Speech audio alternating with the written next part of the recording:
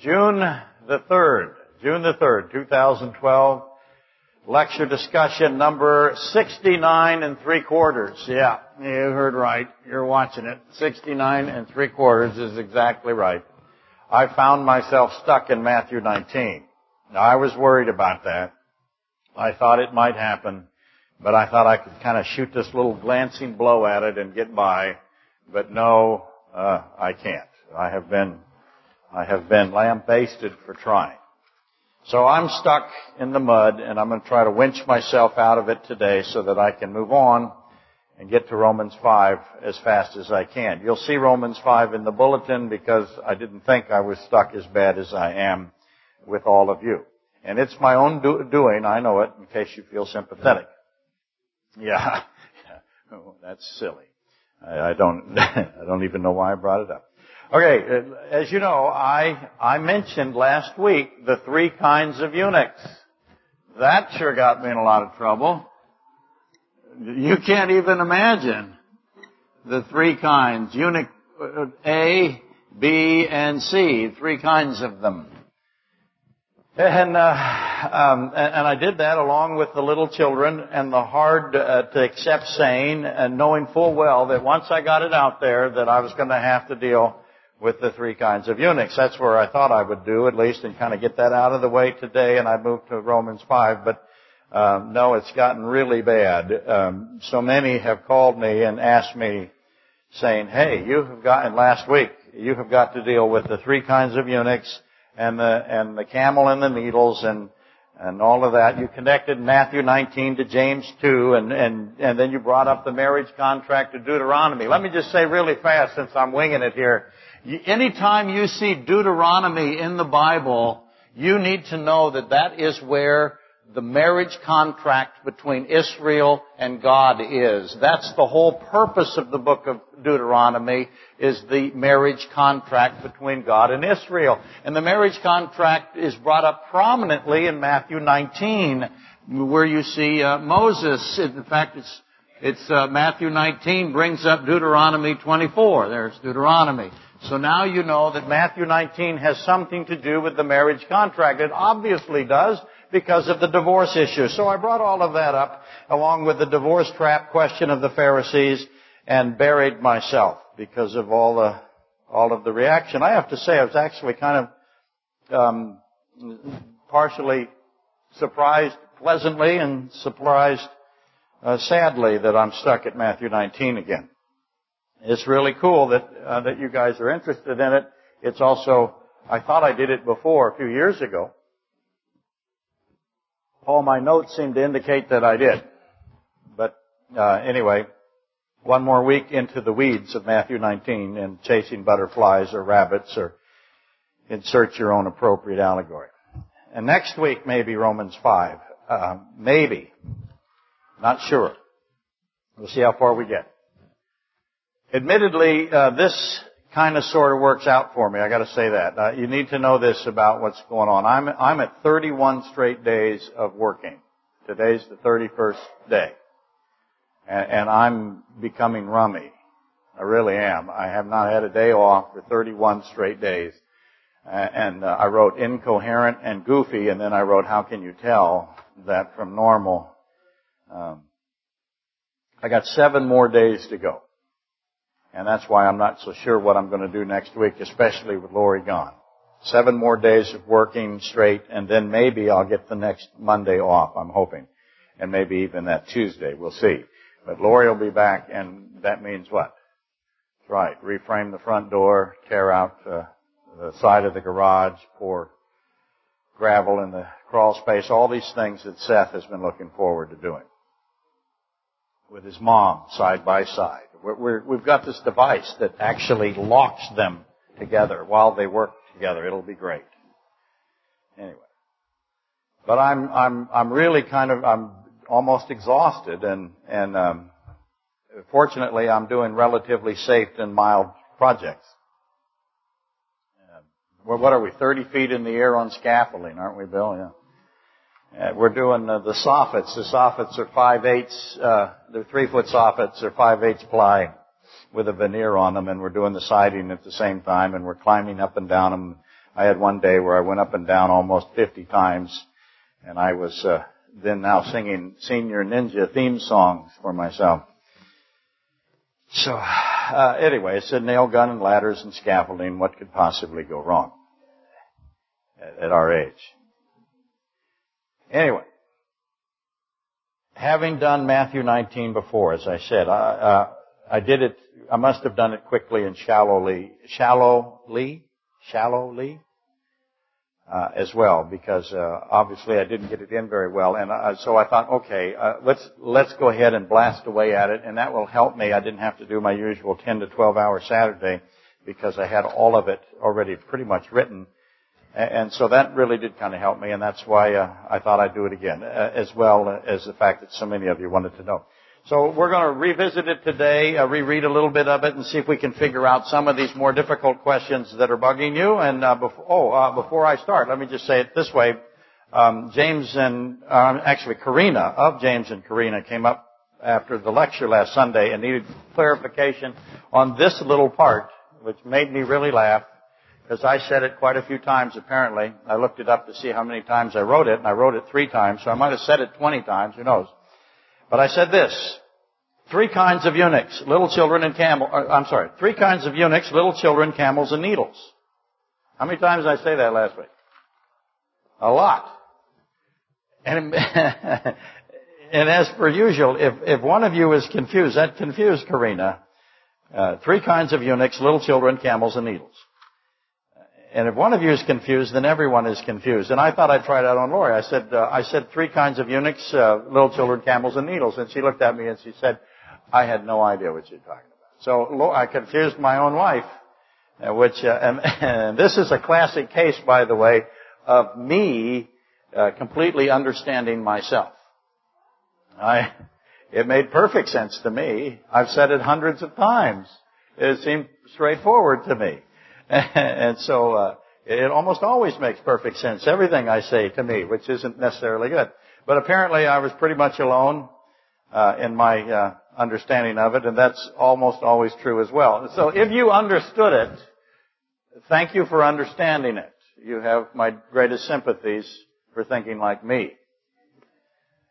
Anyway, 3 kinds of eunuchs, little children, camels, and needles. That is my method and I don't always say it that way.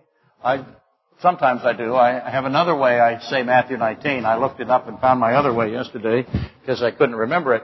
But that's my method of outlining the order of Matthew 19 subsequent to the divorce trap. So Matthew 19 starts out with a divorce trap. And that's what sends you into Deuteronomy 24, and that's what lets you know that you're in the marriage contract between God and Israel. The Pharisees know they're in the marriage contract between God and Israel because they're the ones that bring up Deuteronomy, and everyone there knows that is marriage contract language, right? So they understand what they're doing. They know the context is God and Israel, even though it can apply individually and it can apply culturally to the nation of Israel at the time. So it could be personal divorces, if you will. And there's a debate between 2 rabbis. We'll get to that and why they had that debate. But anyway, this is how I always do it, or try to do it. I just gave you the order of Matthew 19. First is the divorce trap question. Okay? Or, if you will, Deuteronomy, marriage contract. Second is this better not to marry. Okay, that what comes after the divorce trap is better not to marry. The disciples take the side of one of these rabbis, better not to marry. And then Christ says something that is very important. He says, let me get all this on here first. He says, this saying. Okay, and you have to decide, what does he mean? He has 4 choices, or you have 4 choices. There is a saying that is very hard to accept in Matthew 19. What's the obvious question? Do you accept the saying? The other question is, what is the saying? And you have 4 choices. Figuring out what saying God is talking about there. And then there's 3 kinds of eunuchs. That's what comes next. Did I spell eunuchs right? A lot of times I'll put an extra N in it. And then after the three kinds of eunuchs come the little children. And this order is not accidental. What are we talking about here? We're not only talking about the words of God, we're talking about the Word of God, and the order of God is ordained by God through the Holy Spirit, through the writer, right? All of this is perfect. The order is perfect. He starts out with a marriage contract. Then the disciples say better not to marry, and then he says this saying is hard to accept. Three kinds of eunuchs, little children. And then what? You can add, I'll put the rich man or the rich young man Pharisee. I'll put them all in there. Some people will add ruler. Pharisee. Got it. And then finally, camels and needles. That is the order, if you will, of Matthew 19.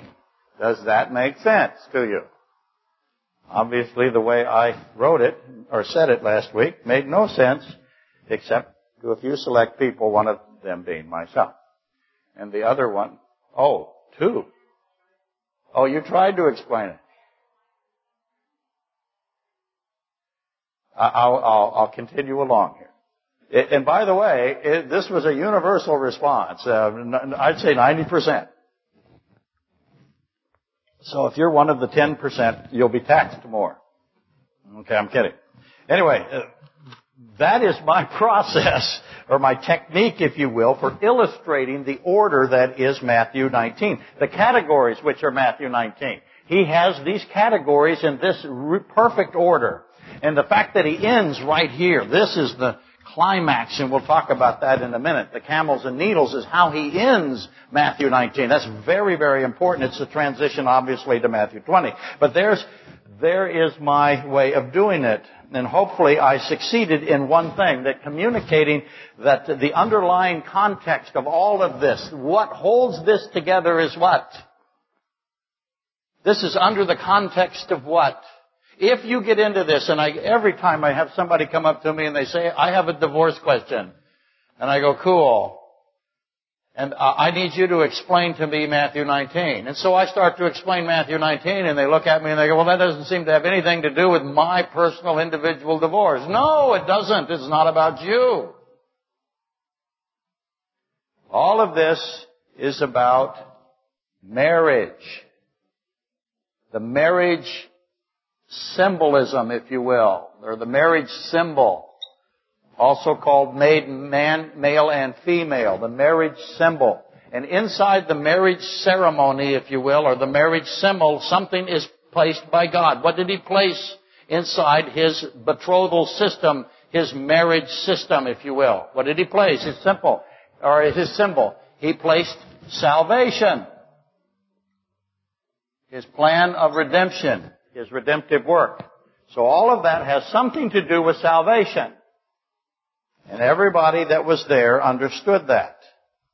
We don't so much anymore because we are so removed from it. Salvation context, marriage, Adam and Eve, made male and female, all of that equals salvation in some form. It is up to us to understand it. And that means if all of it's that way, then the divorce trap is about a marriage, and the only marriage it can be about is the marriage between God and Israel, not individual marriage, because they bring up Deuteronomy 24, and they know Deuteronomy 24 is marriage contract language between God and Israel. Better not to marry. Obviously, we have to deal with that. This saying, one of those four things that Christ says is hard to accept. We have to figure out which one that is. The three kinds of eunuchs must be about salvation. The little children must have a salvation context. The rich young Pharisee must have a salvation context, as well as camels and needles. And I hope that you got that last week. That's what my goal was. At least get that through to you. And then I knew you could figure it out on your own. You don't really need me. Okay? The camel and the eye and the needle is the culmination of Matthew 19. That's the climax or the closing scene, if you want to think of it that way. That is, with God, all things are possible. Okay? God makes something possible. That's very important. I can't put the word possible on there enough.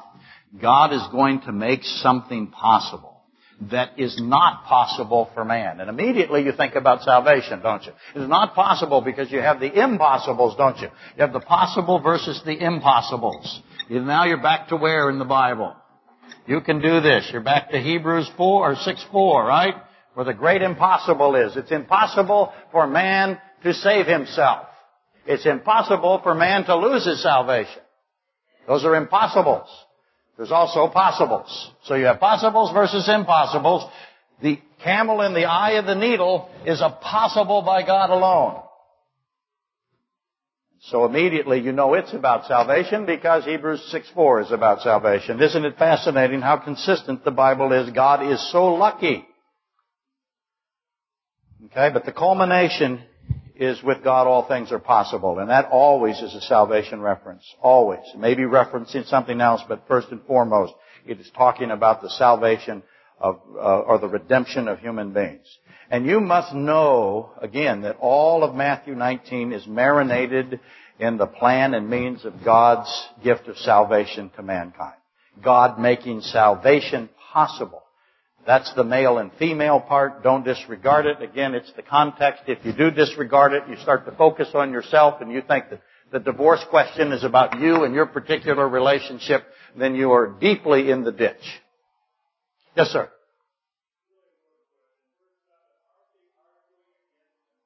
They are. Yes, they have two rabbis and they're trying to trap Christ, and I'll get to that in just a second. So it's a very good question. Bill points out that they're arguing against themselves.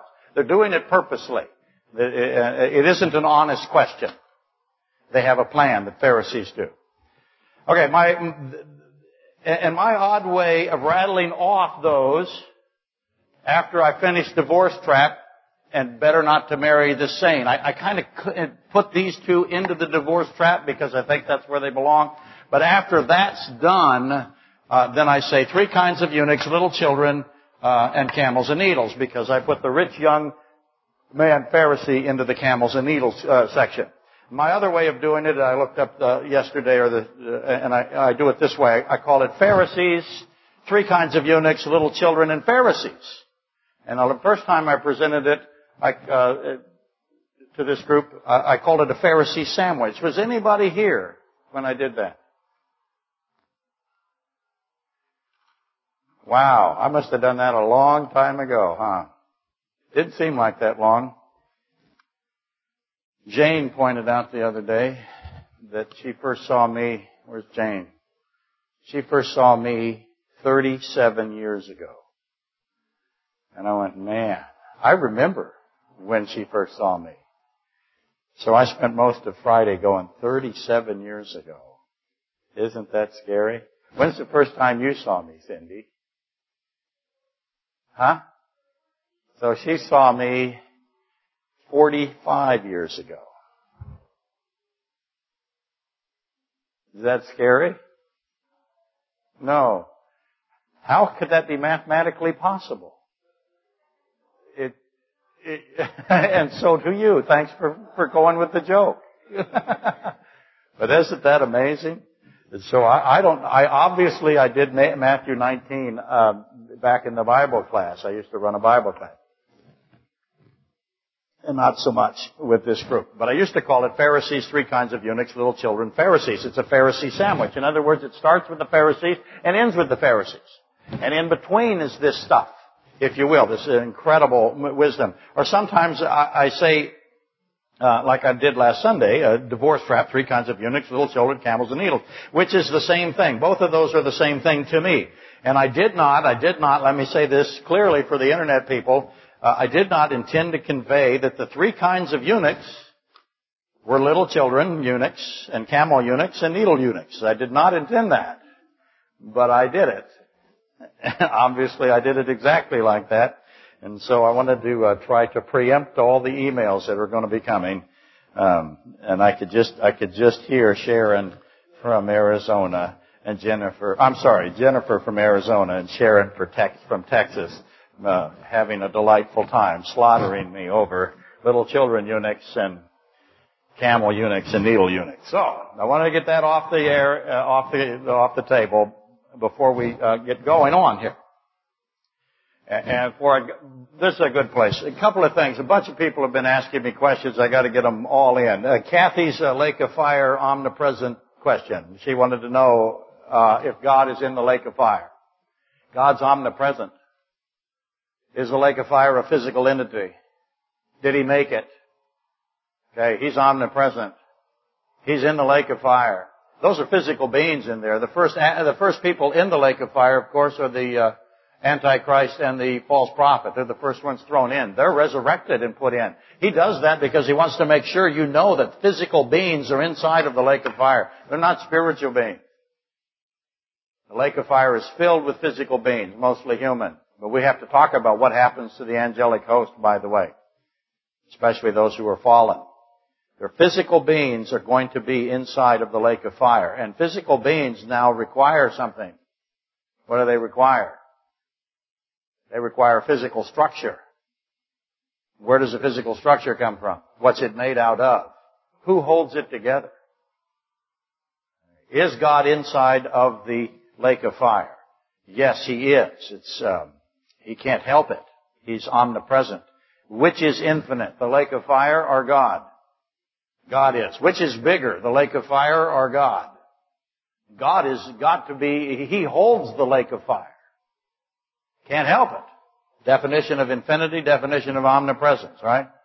I want you to start thinking about this, and I'm just getting rid of it really fast. Not really getting rid of it, because I know I'm causing you more questions than answers. But you have physical beings inside of a fire, and they're not they're tormented by the fire, but not consumed. What does that remind you of in the Bible? Yeah, I have 3 men in Nebuchadnezzar's furnace, not tormented nor consumed. I have the bush that's not consumed. I have lots of things in fire that aren't consumed by fire. So we got to begin to start associating those to try to figure out how this lake of fire actually works and what its purpose is. Is it a good idea to make a lake of fire? Oh yeah, it's gotta be. God made it. He made it first, it says, for Satan and his fallen angels, those that went after him. But before I go out onto Matthew 19, I wanted to deal with that a little bit for Kathy's sake. And then I also, Kathy in the front row, for those of you on the Internet, I also came across this little bit of unintentional truth, which kind of fits. I hope you'll see how it fits immediately. It doesn't kind of fit. It really does fit in our discussion, because our discussion here in Matthew 19 ultimately becomes about free will and the goodness of God, okay? That's where it goes. And I hope I can make that case stronger today, since it didn't do so well last week. But I came across this unintentional truth from the mayor of New York City. And I thought it particularly apropos, relevant to our discussion of God's goodness in the free will, and our free will, humanity's free will, our omniscience and free will. Which is the trap question, right? You understand that, you're in good shape. The mayor of New York City has decided it is necessary to better control his obviously very stupid subjects. His very stupid subjects, citizens of New York, seem to be ingesting way too much salt and way too much sugar for the mayor's liking and for the liking of his ruling elite. And so the mayor of New York City has issued the following statement to the stupid common people. And I've got it here, and I will read it as best I can without laughing in the middle of it. It really isn't very funny after a while, but it's funny in the beginning. Here's what he says. It's astonishing. He says, we are not taking away your right to do things. Let me repeat. We are not taking away your right to do things. We are just forcing you to understand. Now, somebody wrote that for him. I can imagine the committee meeting. Okay. We have to write a statement for the mayor. We want him to say the following. We are not taking away your right to do things. We are just forcing you to understand.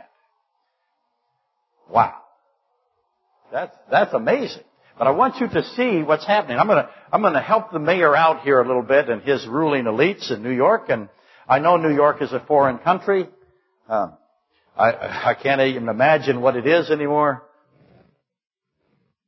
But I know people from New York and some people from Boston, and they do not think the rest of the world exists. They think only New York and only Boston exists, and that's it. There is no other valuable humanity or concepts or philosophy or educational system outside of the city of New York or the city of Boston. They're both very provincial that way, and if you go there, eventually it will drive you crazy.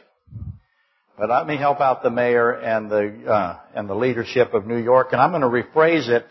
I'm going to reword it, if you will, for the purposes of clarification, so that you can see, I hope, what they're really saying. I'll rephrase it now. We are not taking away your free will. Your free will decisions and the consequences that may come from those. We are not taking that away. We are controlling you. We are ascending over you. We are making ourselves like the Most High. Please read Isaiah 14:12 through 14. That's what they're really saying. See, I've been asking for the last few weeks to talk to you about individuals, especially in the church. Why would a pastor of a church want to control his folks? Why does he want control? Now, John and Kathy aren't here, but last time they were here, and we know it's almost summer because we have Ken's parents here, and we also know it's almost, and we have Debbie here, Dr. Debbie, and we know John and Kathy, when they come, now we'll know it is summer. But they went to a church, I don't know where the pastor declared that he was a millionaire. And that's amazing to me. And that when he walks off, this just cracks me up. I want to do this just in case we get a visitor. When the pastor walks off the steps and comes down here, and he seems to do it often, then every man in the congregation has to stand up. Do you know about this, church? Oh, I just wonder if Debbie knew. I want that guy to come here. I really do. But could you imagine? Could you imagine when the pastor, and none of you stood up? Thank God for that. John is he's a strong man. He is a strong, intelligent man. He's not going for this at all. I can just imagine John in that. Anyway, point in all of that is that's astonishing to me, and I've always wondered, why do churches want control? Because many do, if not most, and it's a financial basis thing. So it makes perfect sense to me for a man to say that he's a millionaire and then walk down and want everybody to stand up and praise him. That fits for me. I understand that kind of thinking. And this is why the true church, or the doctrinally sound church, for hundreds of years has fought socialism and communism in all its many forms. That's why it's done it. Because socialism is fundamentally saying that the government will provide for you, will provide your needs, will provide your system of security. You can depend on the government. You do not have to make good free will decisions, because the government will erase any and all bad decisions that you make. The government has replaced God, essentially. And the church immediately understood that was an aspect of socialism, replacing God, replacing family, replacing the church, replacing anything they could with government. And so the government replacing God and controlling whom they see as inferior, because governments always see someone as inferior. That's it. You cannot miss. We are not taking away your rights. We are forcing you to understand. That is a superior explaining to the stupid inferiors that they're stupid. You can't miss it. It's an unintentional veering into how he really feels and how his people feel. Now, what do they do? What do these governments eventually do to the inferior? What do governments always do to the inferior? Read Margaret Sanger. What do they always do? They always exterminate the inferior as they please. Absolutely right. Whether it's the very young or the very old or any that have any defect. They do not see people as spiritual beings. They see them as physical beings. And there's how your evolutionary philosophy, monism, fits in. One television commentator, I read his comments, he called this line from the mayor of New York, he called it sinister. And ultimately he's calling it evil. And he is exactly right. Seeking to ascend into the place of God, seeking to control and crush the free will of others, irrespective of the supposed goodness of the intentions, will become evil. Quickly become evil. Always has. When I was, Bill and I were talking about this on the way to work. When I was young, everyone knew this sentence. Everyone knew it. The road to hell is paved with good intentions. We all knew that. It wasn't about the intentions. It's about the results. We are an intention-based system now, not a results-based system. It doesn't matter how bad the results are as long as somebody means well. Well, your intentions can't mean well. And I look at the cities of this nation, and they may be past the tipping point, the place of no return. They may be lost. I don't know how you save them now. Maybe you don't. Another thing I wanted to talk about was gravity. Since this is my day of doing this, I'm doing it. Gravity, black holes and light and the curse and insects and angels. They all fit together. I want to talk about it. And I won't. Okay, other than to ask this. What makes you tired? Yeah. Okay, why do you need rest? What force is making you tired? Obviously, gravity is affecting me a great deal now. Just take a look. Right? Mean old Mr. Gravity. Why do you sweat and toil? Where am I in the Bible now? You're tired, you need rest, you're sweating, you're toiling. Where am I? I'm at the curse, aren't I? Okay? Say, for example, you are repeatedly climbing up and down 30 feet of scaffolding over and over and over and over again. Say you're doing that, being senior ninja. What force are you fighting against as you're doing that? Yeah, you're fighting against gravity. Now, what's the obvious question? Yeah, the question is has gravity been modified?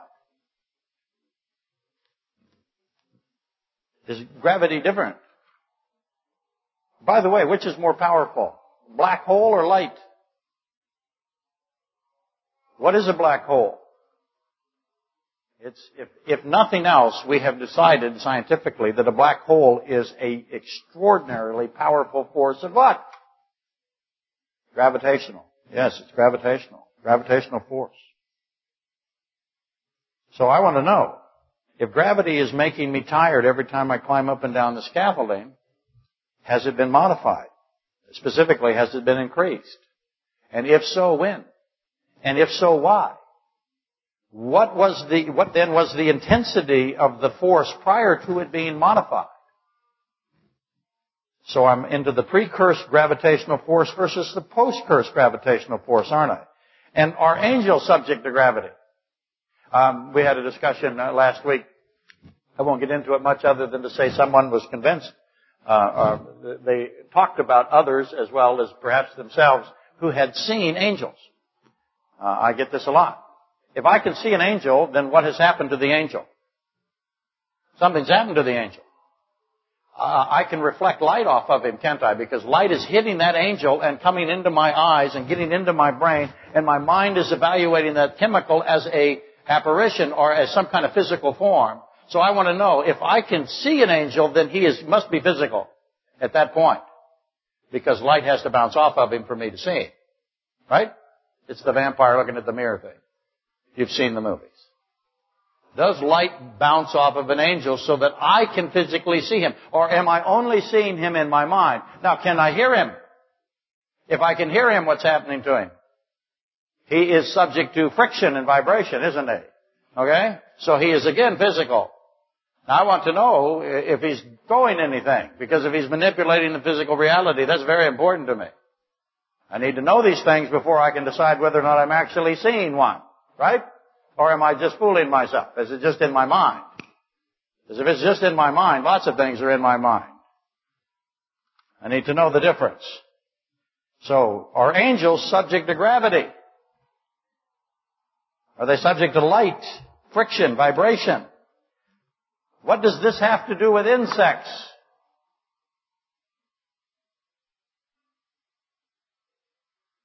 Yeah, because if I have pre-cursed gravity and post-cursed gravity, do I have pre-cursed insects?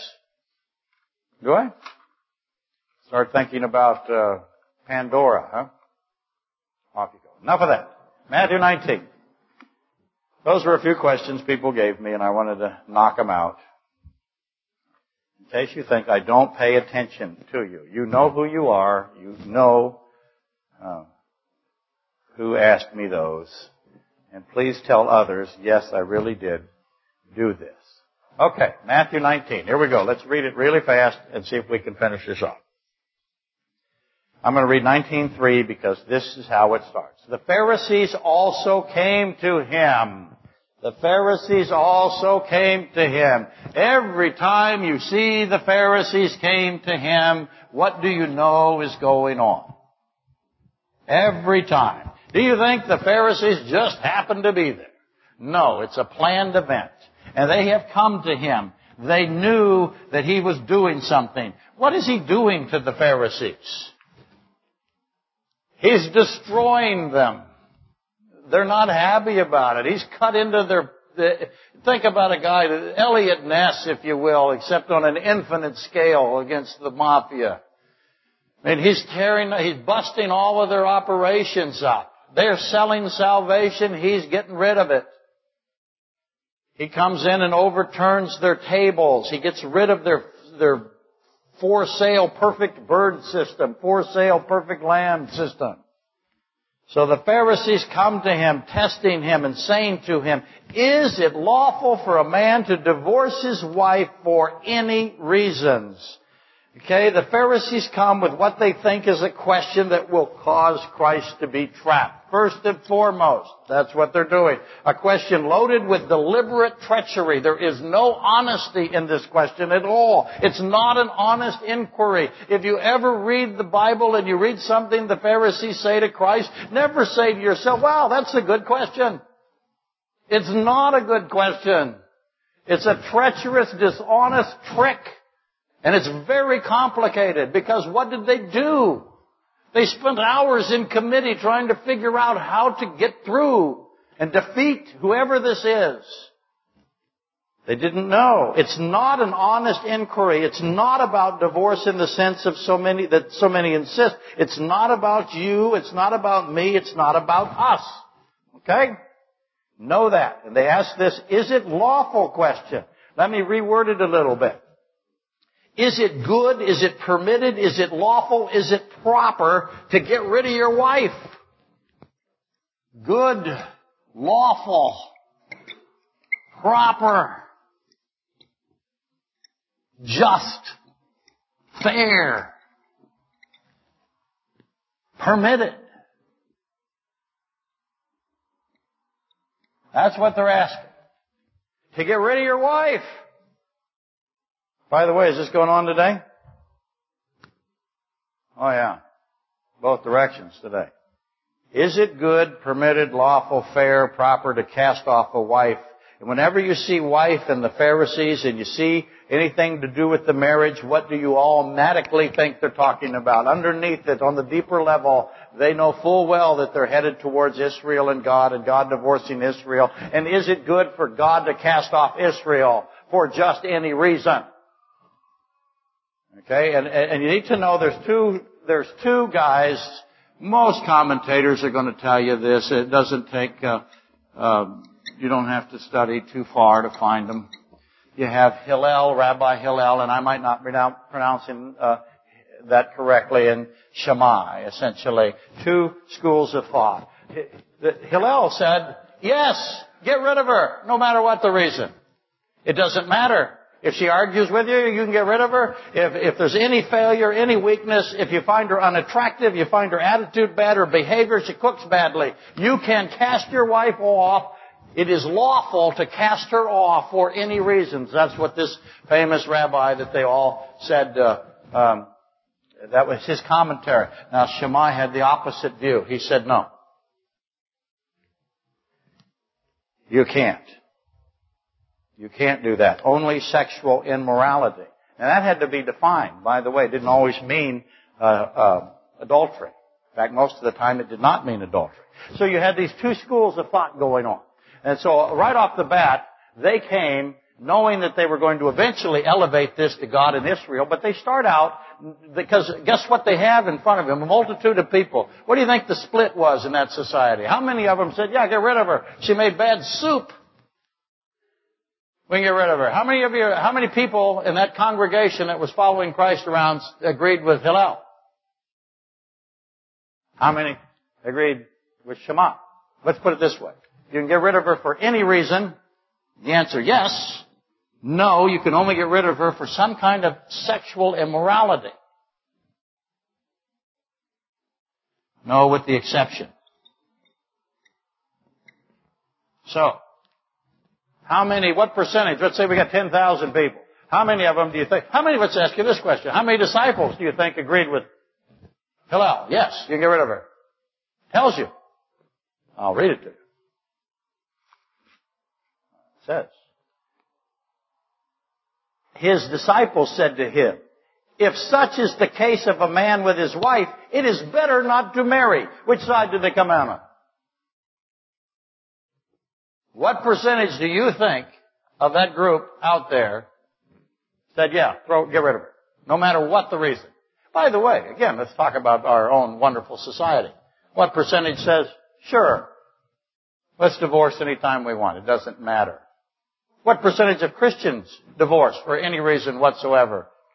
Doesn't matter. Christian divorces are as high as non-Christian divorces, if not higher. So we're in the exact same situation. Same exact same situation? Is that redundant? I think it is. Point of it is that a very high percentage said, yes, it's good, lawful, proper, just, fair, permitted to get rid of her for any reason. So they ask him that question. They're trying to trap him. They have many ways they're going to trap him. They're going to elevate it. If that's what they want to do, in my view, that's my position on it because of Deuteronomy 24:1 coming in. But also they see a possibility that they can alienate some of his followers, including his own disciples, right? Now, the question then becomes, whose position would Christ select? Because what they used to do is they get rid of her for any reason. They'd have two guys, right? Let's just say Pharisee 1 and Pharisee 2. Pharisee 1 would get rid of his wife, okay? And Pharisee 2 would take her. And so Pharisee 1 would divorce his wife and Pharisee 2 would take his wife. What would Pharisee 2 do?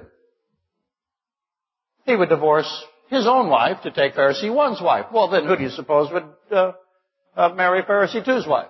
Oh, that's right, Pharisee 1. So what do we have here? We have wife swapping. Would Christ say wife swapping is a good idea? When you read the Bible about the Pharisees, always think the worst. Never say the Pharisees. Well, that's a really good question from the Pharisees. Or, man, those must be some pretty holy guys there. They sure look good and act good. Don't do that. Stop it. Never be a Pharisee. Figure out what the Pharisees are thinking and do the opposite. You'll be fine.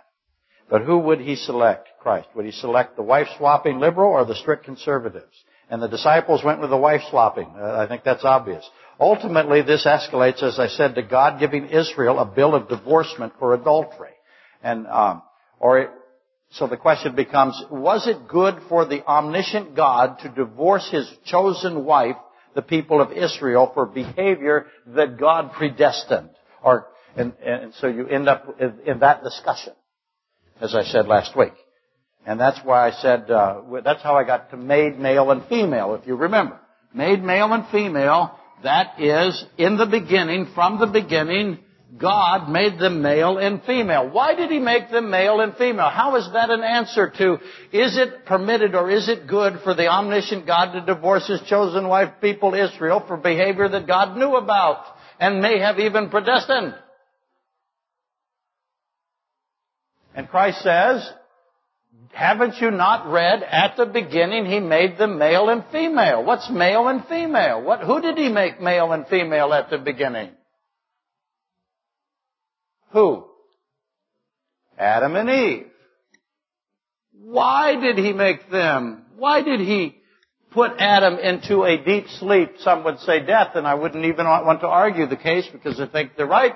Why did they put Adam into a deep sleep? Why did He do that? And then reach into the side, the sella, not the rib, it means the side. Reach into the side of Adam and pull out bone and flesh and build Eve. Why did He do that? What's the purpose? At the beginning He did it. Okay? You see this. This is the bridegroom, isn't it? Adam is the groom. Eve is the bride. Out of the side, out of the death of the bridegroom, I build the wife with blood, right? And flesh. And the bride becomes bone of bone, flesh of flesh. What am I talking about? I'm talking about the salvation system, aren't I? From the beginning, He made them male and female, and He made it what for salvation to occur? God made salvation what? What's the word? Possible. From the beginning, God makes salvation possible. That's what Christ is saying to the Pharisees. They're saying, is it good for God to divorce Israel for any reason? And He answers, from the beginning, God made salvation possible. And there's your Revelation 13, I hope it's 13:8 or 9, somewhere in there.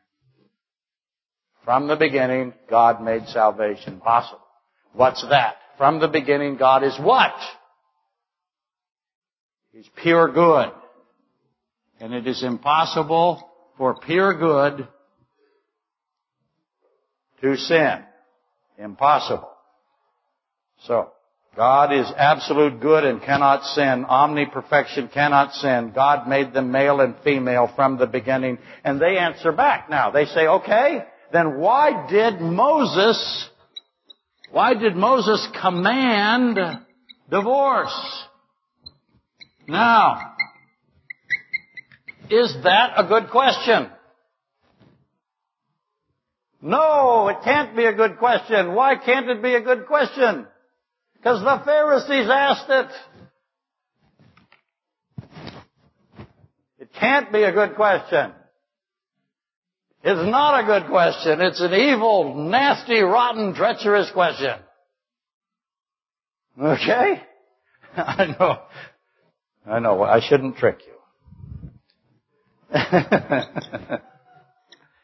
Yeah, sometimes I put a rake on the floor to see if anyone will step on it, and yes, it happens. Moses didn't command divorce. It's a lie. And Christ fixes it, doesn't He? Christ says, they said to Him, why then did Moses command to give a certificate of divorce and to put her away? And He said to them, Moses, because of your free will, permitted divorce. Hardness of heart, if you remember from last week. How do you get hardness of heart? You choose hardness of heart. You have the will to choose it. Hardness of heart, free will to choose sin. Moses permitted divorce because of free will. So that's the discussion that we're having. Okay, everybody got that so far? We've now reviewed from last week all the way to here so that we could go forward. Now we're going to read the rest of this. The hard part. Let me erase this. I only have a few minutes, as I did the other stuff, because I was forced to. Here is the rest of this, the rest of the story, if you will, the Paul Harvey set part. And I say to you, let me start at 8. He said to them, Moses, because of the hardness of your heart, permitted you to divorce your wife. Did not command it. So what is permission, if you will? What is God permitting? Because Moses is in the God position here, isn't he? God through Moses is allowing what? What's he allowing? He's allowing divorce, isn't he? What's he allowing? What's he consider divorce? Now you're in a discussion of God's allowing something. What's he allowing? Ultimately, where do I go after I get the divorce? Where do I go next? Why does God allow sin? That's the question. Why does God allow sin? What's the answer? Because of the hardness of your heart. What's that? Free will. Why does God allow sin? Because of free will. People will tell you it's not in the Bible. Why does God allow evil? Let me put it that way. Because of what? The hardness of the hearts of who? Man. There's your answer. It's over. It's all. You can't miss it. But yet everybody misses it. Why does God allow a tsunami to kill a whole bunch of innocent people? What's the premise? Are there any innocent people? What caused the tsunami? Hardness of heart. Does God allow sin to go on? Yes, He does. Why? Because it has something to do with the free will of His created. So the real question becomes is why does He allow free will? How long will He allow sin? Those are your real questions. That's where you go. Why does God allow evil? That is beginning kindergarten Bible study. Why does God allow free will? Now you're in the 4th or 5th grade. Will He end sin? Why? Now you're in the 7th grade. When? Now you can write a book. Sell it to all the others. Okay? Now, so let me go back. He said to them, Moses, because of the hardness of your hearts, permitted you to divorce your wives, and from the beginning it was not so. Because from the beginning was what? Male and female. What's male and female? Goodness. How come? Because it's salvation. He made possible salvation, right? Except for sexual immorality. That also means mostly fornication. Does not mean adultery. Fornication. So what is the wife doing? And marries another, commits... Okay, listen. And I say to you, whoever divorces his wife except for fornication and marries another commits adultery, and whoever marries her who is divorced commits adultery. Now we're into wife swapping. That's what the problem is. I have people read that to me all the time, and they think it applies to them. And I go, really? Does that apply to you? Are you a Pharisee? Okay, maybe you are. And his disciples said to him, if such is the case of a man with his wife, it's better not to marry. We don't want to marry anybody now because we can't get rid of him for any reason. And we want to get rid of him for any reason because we go with the guy, the liberal guy, Hillel, right? How good of disciples we got here? These are classic pastors. People ask me all the time, why did God choose so many idiots to be pastors? We're all He's got. He's got to choose idiots. Everyone who lined up is an idiot. I can prove it. That's projection. I know. But He said to them, all cannot accept this saying. Okay, which saying are we talking about now? We've got to figure that out, don't we? But only those to whom it has been given. In other words, you can only accept this saying, whatever saying it is, if it's been given to you to accept it. For there are eunuchs who were born thus from their mother's womb, and there are eunuchs who were made eunuchs by men, and there are eunuchs who have made themselves eunuchs for the kingdom of heaven's sakes. He who is able to accept it, let him accept it.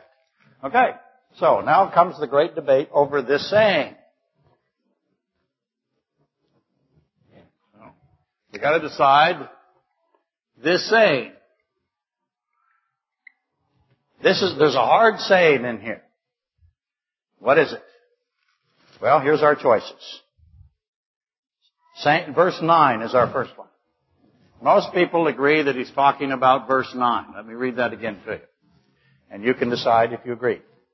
And I say to you, whoever divorces his wife except for fornication and marries another commits adultery, and whoever marries her who is divorced commits adultery.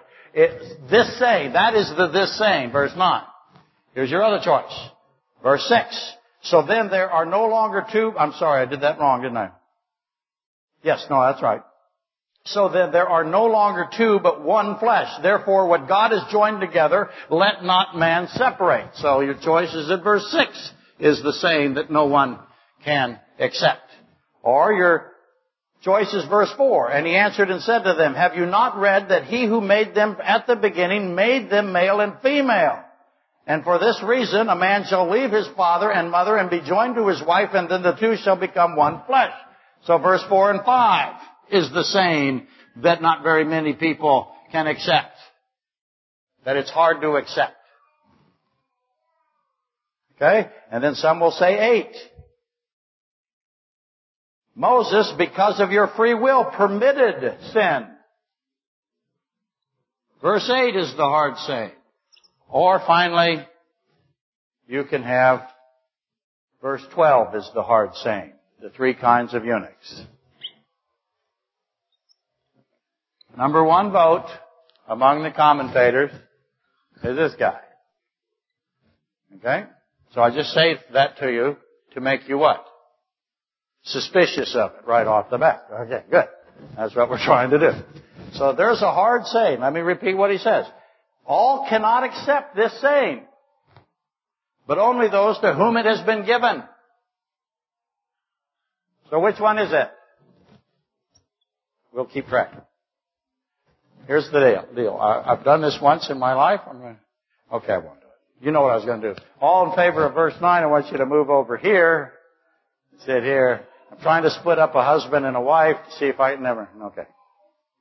I did that once. It was great fun. But with show of hands, never raise your hand here. What, are you crazy? Show of hands.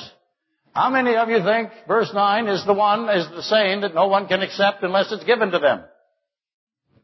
How many think it's verse 6 that no one can accept unless it's given to them? How many think it's verse 4 and 5 that no one can accept unless it's given to them? How many can say it's verse 8? Verse 9. A wonderful job. Oops. Oh, verse 12, sorry. Verse 12. Two votes who say that the hard saying that people cannot accept are the 3 types of eunuchs. Because it starts with accept and ends with accept. Which one is about salvation? Because it's hard to accept a free gift of salvation, isn't it? Unless it's what? Especially it's given to you. It's hard to accept a gift of salvation. Is it hard to accept a gift of salvation? Salvation, is it hard? You would think it's not hard. How many people are saved? Not very many. Yeah, it's very hard to accept the free gift of salvation. Which one of those means the free gift of salvation? I am out of time. What kinds of eunuchs do I have? Camels, little children, and needles. Yeah, no. I have eunuchs that are born. I have eunuchs that are made eunuchs by men, right? And then I have eunuchs who make themselves. What is that about? Okay? Can salvation be, can you be born into salvation? Can you be made into salvation by a man? Can you make yourself saved? So is this about salvation? Okay? But it has to be somehow in a salvation context because the whole chapter is about salvation, isn't it? Now, who said this? Jesus Christ said it. Jesus Christ said it. God Himself said it.